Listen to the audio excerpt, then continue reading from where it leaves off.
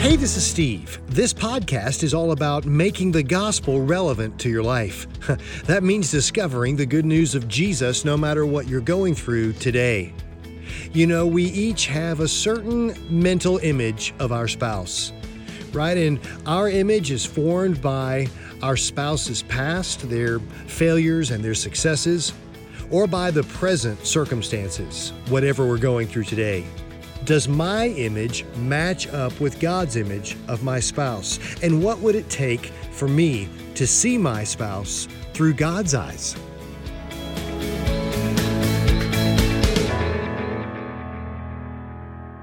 She brought the picture out and she was like, hey, what's the date of this picture? I'm like, I don't know. I mean, what is she goes, well, can you read the date on there?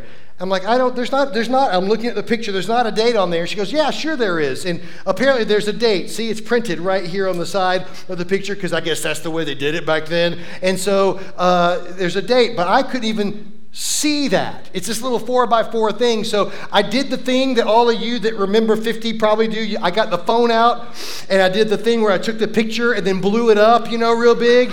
Anybody here ever do that before? Yeah, okay, I'm blowing it up. And I still had a hard time. I'm really glad it's this big because I can actually read August 68. That's right, 1968. So yeah, I looked at that picture and I just realized that this print is so small and I can't see it. And even blown up big on my phone, I had to make sure my glasses are on. Right? Because I can't see. I'm over 50, 1968, so that means I can't see anything up close. My eyes just don't work up close anymore. They only work far away. If I'm watching TV, I don't have to wear my glasses. If I'm driving, I don't have to wear my glasses. But, dude, if I'm going to be reading my notes or if I'm going to be studying or if I'm going to be looking at pictures up close, I gotta have my lenses on. I can really only see clearly through my reading glasses lenses. Anybody else that way? You know what I'm talking about? Yeah. Sometimes our marriages are kind of the same way. Sometimes we kind of get it backwards. We're not so much far-sighted. Sometimes we're short-sighted in our marriages. Sometimes we think our marriage is a disaster because we don't see the long, big picture. We just see what's right in front of us right now. The expression, I can't see the forest for all of the trees, right? I mean, we're all focused in on what's happening right now, today, what he just said, what she just did. We're all focused on this right now. And maybe we've got the wrong lenses on. Maybe we just need to look at our marriage through the right lens. That's why last week we started looking through God's lens on our marriage when we looked at what he tells us in Ephesians 5 about marriage. He says this. He says, as Scripture said, this is what God says through the Apostle Paul. He says, as the Scriptures say, this is from Genesis. He's quoting Genesis. He says, a man leaves his father and a mother and is joined to his wife, and the two are united into one. So first of all, Paul connects us back to Genesis, and he connects us to God's definition of marriage that he defined at the very beginning in the garden. And then here's what he says about it. He says, this is a great mystery. This is what he says next. This is a great mystery. And last week, all of the husbands agreed my marriage is a mystery. Amen? Wow. Okay, this week you just don't want to admit it. Maybe there was some dialogue in your house after last week's message. How many of you guys would say, my marriage is still a mystery to me? Come on. Yeah, I know, it is to me too. 31 years and I still cannot figure her out. Here's the weird thing. 31 years, I still cannot find the target to shoot at. Just when I think it's right here, oh no, it's over there. Anybody relate to that? But you ladies have us totally figured. You have read our mail, dude. You know everything about us, and you know how we're thinking and what we're doing wrong, and you tell us all about it. Am I right? Amen. I heard a big amen, a female amen in the back. Yeah, so it's still a big mystery. Honey, if you're watching still, you're a mystery to me that I'm grateful for. Mark Rodriguez said it well last week. I love a good mystery. So this is a great mystery, but it's an illustration. It's an illustration. Our marriage is an illustration of the way Christ and the church are one. So God is drawing a picture of something in your marriage, right? He put you together with her. He put you together with him because he's got a very specific picture he wants to draw of the way Christ and the church are one. Yeah, he's meshed you guys together, Aaron and Jamie. He's put you all together because in your marriage, he's got a very specific way he wants to illustrate the unity of Christ and the church. He's got a very specific way he wants everybody to be able to see the gospel by looking at your marriage. So here's my question to all of us here today. Can you look at your marriage and see a picture of the gospel? Let me level that up one. Can your friends look at your marriage and see a picture of the gospel? Do your coworkers know something more about Jesus by looking at your marriage? Let me level that up one more for you. Can your children learn about Jesus by looking at your marriage? No pressure. But this is the purpose of marriage. God is drawing a picture for everyone to see, and it's a picture of him. And I want to promise you, your marriage draws a picture of someone. Your marriage draws a picture of something. What is your marriage drawing a picture of? You're doing it now. You did it this morning before you got here. You did it yesterday. You did it last night. You are drawing. Every time you relate in some way to your spouse, every time you talk to your spouse, you're drawing a picture. Every time you prioritize your time, you're drawing a picture. Yeah, you're drawing a picture in the way you spend your money in your marriage. You're drawing a picture in the way you play with your kids in your marriage. You're drawing a picture in your sex life. So I'm just telling you, this is a big deal. So next Sunday, a week from today, next Sunday, we're going to be taking a frank, hard look at what God says about the role of sex in your marriage. So get ready. That's next week. Did you hear that awkward pause for just a second? That's going to be next Sunday. So I hope you'll be back next Sunday for that frank discussion. Maybe right now the picture that God wants to draw in your marriage is maybe it's faint. Maybe it's like that little baby picture of me. It's, it's tiny and you can barely make it out. It's old, it's faded. Maybe you're not seeing what God intends for you to see, and maybe that's frustrating for you. Maybe that's caused problems in your relationship. There's tension there. There's friction there.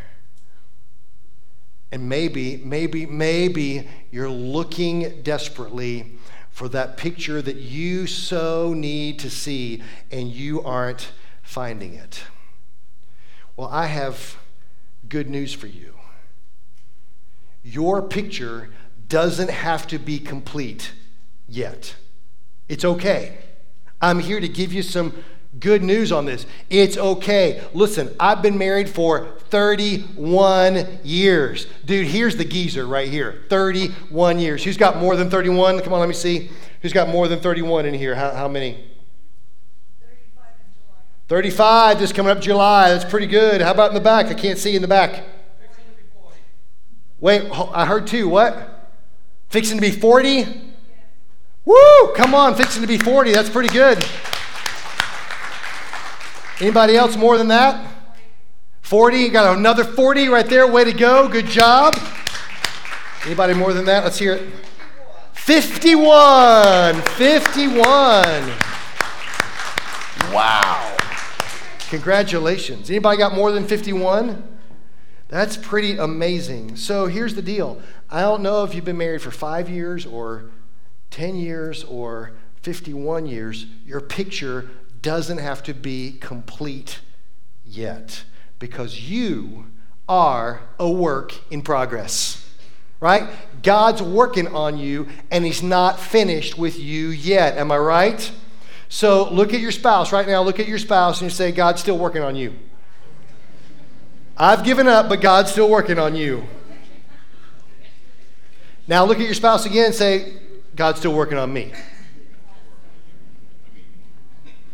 Yeah, he's still working it out in you. You're still making progress. And that's because, and I want you to write this down, it's the first blank on your page, it's because marriage mirrors the gospel. The whole idea of marriage is that marriage mirrors the gospel. I could stand here and I could teach you the 10 best tips to be a better husband. I could teach you the 10 best tips to be a better wife. I can Google that. That's fine. We can all Google that and learn the 10 tips, and great, we got it done. But really, here's the deal. Marriage mirrors the gospel.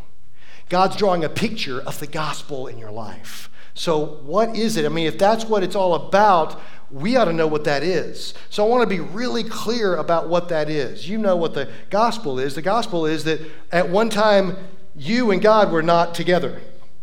Right? You were not together. You were separated. You and I were way, way, way, way over here.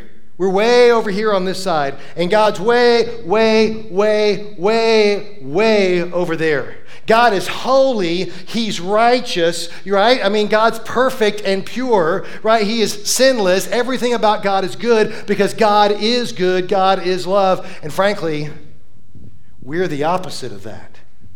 You and I are way, way over here, and we're born with a very different nature than God. We were originally designed, we were originally created to be in his image, but that image has long been broken. And so we're born into this fleshly, human, broken nature. And way over here, we're not aligned with God, we're not with God, we're against God. We don't love God. We love our sin. We love our rebellion. This is what we love. I'm telling you, that's why you keep trying to be closer to God, but you keep getting dragged back into that old self, right? That's why when you're driving through Kusawati late for work and the Florida license plate in front of you is only doing 16 miles per hour, because they think it's their job to keep you below 20. I hear you laughing, but dude, there's going to be judgment one day. Judgment is coming for all sinners. So, here we are, and we get dragged back into how we want to respond to the Florida license plate. What we want to show them. We want to give them the sign of peace and love, don't we? No. We want to let them know who's boss. I'm just going to be honest. This preacher may have ruthlessly tailgated a Florida license plate as recently as a couple of hours ago. And we keep getting dragged back into it.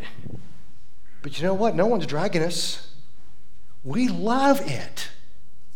That's why you keep going back to it. You know the truth. You know who God is. You know who he's designed you to be. But you keep going back to what you really love. And in our flesh, in our human broken nature, we love the rebellion against God. And here's the thing about it. God and your sin can never, will never coexist. God does not cohabitate with sin because he's holy, he's pure. Everything about God is perfect. And so when he shows up, dude, he doesn't have to get angry. He doesn't have to be mad about it. He just shows up, and guess what? Sin's got to go. Sinners got to go. Right? Something's going to be eliminated, and I promise you, your sin is never any threat to God whatsoever. Your sin threatens you. Because when God shows up, your sin gets eradicated. And anyone hanging on to sin, anyone loving sin, gets dealt with, over and done. Because the character of God eliminates all sin around him. That's called judgment. And that's what happens. So here we are way over here, and here's God way over there. And there's no way for us to get together because God is so different than we are. We are so hatefully rebellious against him, loving our sin. But God does something amazing.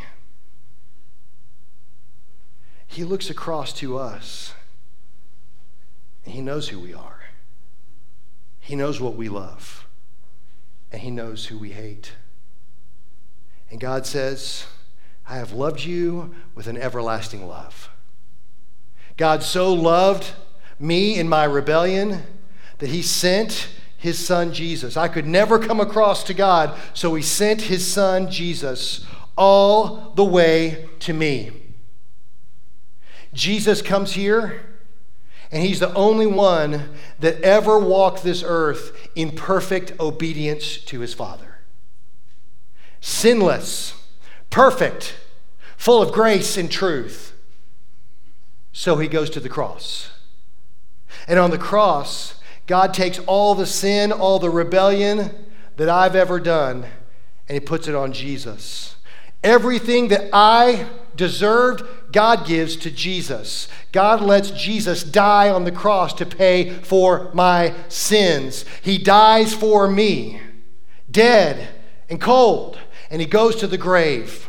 And then 3 days later, Jesus rises again to give me his life, to let me experience a relationship with his Father, to bring me into his Father's presence by sanctifying me, by walking me through this lifelong process that starts right where I am because he comes all the way to me, and then he slowly brings me closer and closer. He justifies me right where I stand, and he calls me holy. And then he spends the rest of my life making me holy. Sometimes he drags me kicking and screaming. I want to hold on to. I want to keep that. I don't want to let go.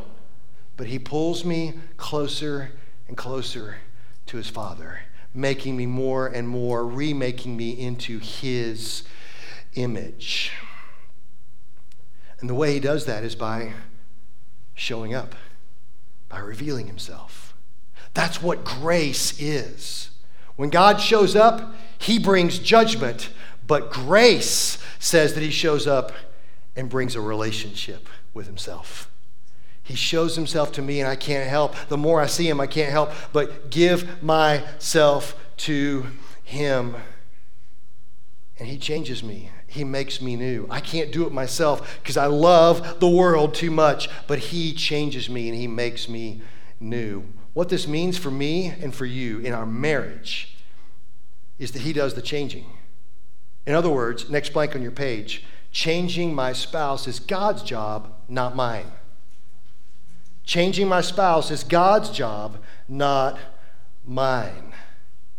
He shows up and he reveals himself to us. And when we see him for who he really is, when we really see him for who he is, we can't help but say, I want to drop whatever I'm holding on to. Sometimes I fight with him, but when I really see him, I'm willing to let go and say, yes, I will obey, I will follow, I will become the person that you've designed me to be. Unfortunately, we don't understand this in our marriage. You see, because we've been married for too long. Even if you've been married a short time. And so what we do is we see the fault in our spouses. We see where they're blowing it, where they've let us down. And we try to remake them the way we think they ought to be. Right? We try to reform them into our image. And we'll use whatever tools at our disposal we can use to make them be like we want them to be. Right? So we'll talk to them. We'll complain to them. We'll use guilt. We'll use the kids. We'll negotiate. We'll bargain. We'll use sarcasm. We'll even use the in-laws to get our way. And like a crowbar, try to cram them in to the image that we want. But all that is just manipulation. You hear me? Guilt, sarcasm, nagging, anger, blame, kids, negotiating, bargaining, it's all just manipulation. And God never uses manipulation. God changes us by his grace. He shows up in grace, and the Holy Spirit changes us. So we are very different from God. And what we need is not to try to use a crowbar on our spouse to fit them into our image. We need to see more of him. Can I get an amen? Amen. We need to see more of him in our marriage. And so God wants to draw this picture of us. That's why, or of himself in our marriage. That's why John expresses the advent of Christ using these words. He says in John 1, the Word became flesh. In other words, the Word of God, the expression of God, I would say the Son of God, became flesh, human, and made his home among us. He was full of unfailing love and faithfulness. And we have, look at this, it's right here. We have seen his glory, the glory of the Father's one and only Son. He showed up and we see him. Once we see him, it starts to change everything about us. The writer of Hebrews says it this way: in these final days, God has spoken to us through his Son. God promised everything to the Son as an inheritance, and through the Son, he created the universe. The Son radiates God's own glory. That's what we're seeing. When we see Jesus, we're seeing the Father's own glory, and Jesus, expresses the very character of God. He sustains everything by the mighty power of his command. So when we see more of Jesus, we see more of the character of God. We see more of him as he reveals himself. And the more I see him, next blank, the more I see him, the more I change. The more I see him, the more I change. The more I see him, the more I change. The more your spouse sees him, the more your spouse will change. Because changing your spouse is God's job, not your job. That's why Paul writes to the church at Corinth, and he says this. He says, whenever someone turns to the Lord, the veil is taken away. You see that? Whenever you turn to Jesus, he removes the veil from your face. Think about a veil. What does a veil do? I mean, how many of y'all brides, when you got married, you wore a veil and your husband pulled the veil back to give you that kiss? Okay, a few, not so popular like it used to be. One, we got one, that's only one? Wow, I figured we'd have more than that. So a veil, what does it do? Covers your face and it covers your eyes. And so there's different kinds of veils. I mean, there's the kind of veil that's really, thicker, darker, that you can't really see through, and there's some that you can see through, but not super clearly. But whenever someone turns to the Lord, that veil, that thing that keeps you from seeing, is taken away so that you can see. For the Lord is Spirit, and wherever the Spirit of the Lord is, wherever God comes in, wherever God shows up, there is freedom. Don't you need some freedom in your life? Don't you feel like you're constricted by all the rules and regulations this world has to offer, especially now during the COVID everything? Don't you just long for more freedom? What about in your marriage? Don't you just long to be free from the anger issues? Don't you long to be free from the tension and the friction? Don't you long to be free from always having to say it again? Don't you need freedom from that? Where the Spirit of the Lord is, which is where the veil has been taken away, there is freedom.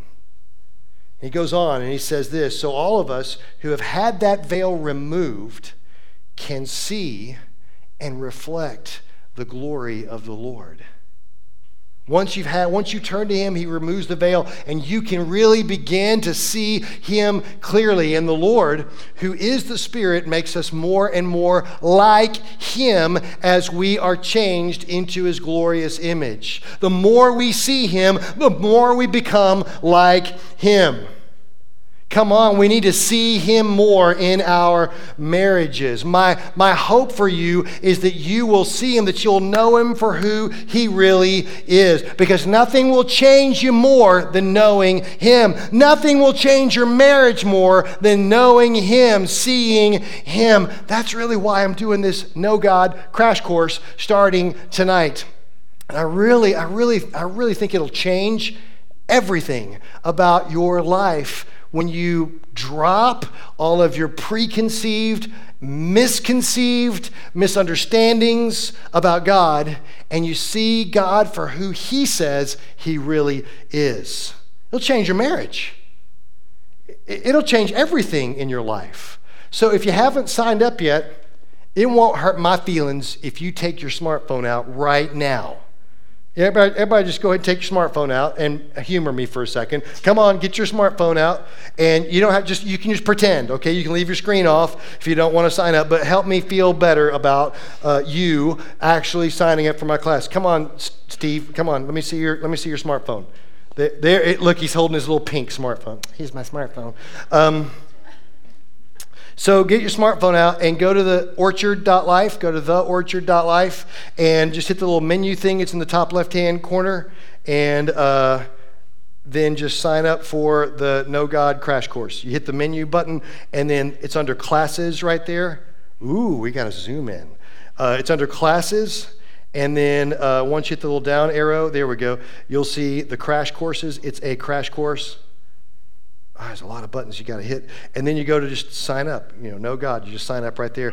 And so it'll take you right to the little sign up page, and you can sign up. Please sign up. It just helps us know how many chairs to put out, how many water bottles to have, how much coffee to provide, all that kind of stuff. So sign up and come tonight, because I believe it will change you. The more you see him, the more you change. Hey, believer, that's why you as a Christian for 5 years, 10 years, 20 years, still find yourself way over here. You still find yourself here instead of with him, because you are not making yourself available to seeing God. It doesn't just happen magically. The Holy Spirit works in you to change you over time. And the more you can avail yourself to him, the more change he will work in your life, in your marriage, in your job, in everything. So this week I'm reading Jesus praying his high priestly prayer.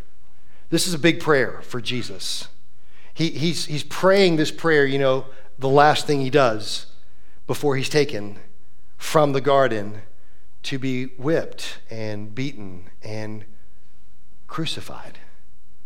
It's that prayer that he's praying right before. And we don't get the whole prayer. Obviously, it's a long time that he's praying, but we see John gives us a little insight into what Jesus is praying. And when you read John 17, he's showing us that Jesus is praying for something huge. You can always tell what somebody really wants by the way they ask for prayer. We get prayer requests all the time, and I can see where your heart is because of what you're wanting prayer for. So here's Jesus, and we can see his heartbeat. He's praying for us. He's praying for me and for you. He actually states, I'm not just praying for those that are with me now, I'm praying for all those who will come along later and follow me. He's praying for us. And man, you can really see his heartbeat. He prays for God's glory through us. He really prays, he's all about God being glorified.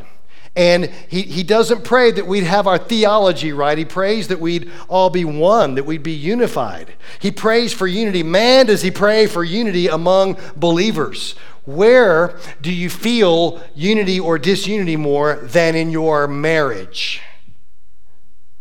So by extension, he's praying for your marriage here in this passage as he's praying for us to be unified. And then he closes his prayer in a certain way. Not like I close my prayers. You ever been in a prayer circle where you're around a little circle and people are praying, you're kind of going around and this one's praying, that one's praying, this one's praying. You ever been in that prayer circle? Anybody? Okay.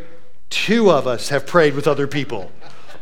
So I'm in the prayer circle, and you know how it goes. You know, this one's praying. I'm going to go last because I'm the preacher. I have to go last. So we're all going around the praying, and I don't know how it goes. I mean, we're praying, and about the 3rd one, I've just tuned out. I'm not really paying attention anymore, right? Is it just me? They're talking, and I'm just like, when's lunch, right? I mean, have you ever? I'm just the worst pastor in the world. I'll just be honest. Sometimes I just tune out. I apologize. I try not to, but sometimes I do. Not most of the time, but some of them I tune out. Anyway, okay, so we're going around, and here's how you always know. Everybody always closes their prayer the same way, right? You're praying for this, you're praying for that. God, help us not be sick. Help us have traveling mercies. God, bless the food. Be with all the missionaries in Africa. We always pray for all the things we need to pray for. And then we always close by saying, in Jesus' name I pray. Right? Right? We always say that. Don't we always say that? It's like, that's how you know they're about done, is because they're saying, in Jesus' name I pray. Now, we're commanded to pray in the name of Jesus. Our power comes from the name and the blood of Jesus. So we pray in Jesus' name, boldly, claiming big things, because nothing's impossible for God. Am I right? But unfortunately, we've kind of turned this, in Jesus' name into this little trite phrase that we say at the end of our prayer. In Jesus' name I pray, amen. Right? Like, okay, it's praying because I'm supposed to pray this way. Right? Am I right? Come on, am I right? So you always know. I do the same thing. But Jesus doesn't close his prayer that way. Jesus says something really profound to me at the end of his prayer. In John 17, he's praying. He says, "Oh, righteous Father, the world doesn't know you, but I do. And these disciples know that you sent me." In other words, they know you because they know me. So they know that you sent me. There's unity. The unity I've been praying for, look, it's forming right here. It's all working. And then here's what he says. He says, "I have revealed you to them." So I'm going to pretend like this is a sentence by itself. I have revealed you to them, period. I have revealed you to them. I kind of feel like he's saying, Jesus out, done my job, I have revealed them. I did what I was here to do. I only got one more thing. I'm going to do that as I'm leaving. I got to go to that cross.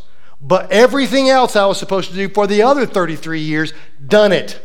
Remember, it started with the wine, changing the water to wine. And it's ended up at the upper room with me breaking the bread and the wine, again with the wine. What's the deal with Jesus and the wine? So, don't get off track, Steve. So, he says, I've revealed you to them. Jesus has shown us the Father. Remember when Philip said to Jesus, hey, if you'll just show us the Father, we'll be satisfied. And Jesus looks at him like he's an idiot.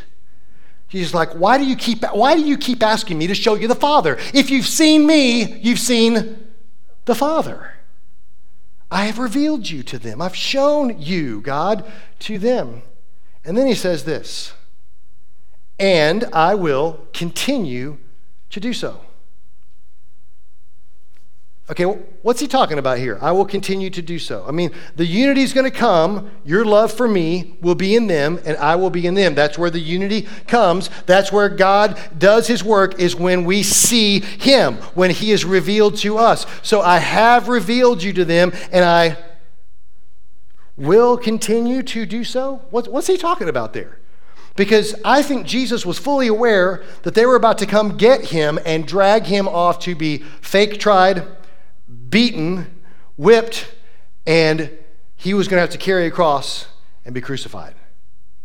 Now, I also think he knew that 3 days later he would rise again. And I think he knew that he would spend 30 or so more days with them afterwards. But is that what he's talking about here? I did my job, now I'm going to the cross, and I will continue to do so. I have to think about this. I will continue to do so in light of what Paul says marriage is all about. right? Marriage is a mystery, but it's an illustration of the way Christ and the church are one. The unity will happen as the picture is drawn. Is it possible that on the night he was taken to be crucified, that Jesus is in the garden and he's literally praying and thinking about your marriage? Is he thinking about how he will continue to reveal himself by drawing the picture in your relationship? Maybe that's what it's all about. Maybe he's planning to show himself to your children, to your coworkers, maybe even to the one you're married to, by drawing the picture in and through your relationship with each other. That's what he's doing in us. He's giving us this gift from God of this grace of showing up in our marriages and drawing a picture of himself. I love that he says to us in Ephesians 2, he says, you are God's masterpiece. Boy, I use this verse all the time because I love this. This word right here may be my favorite word in the Greek language.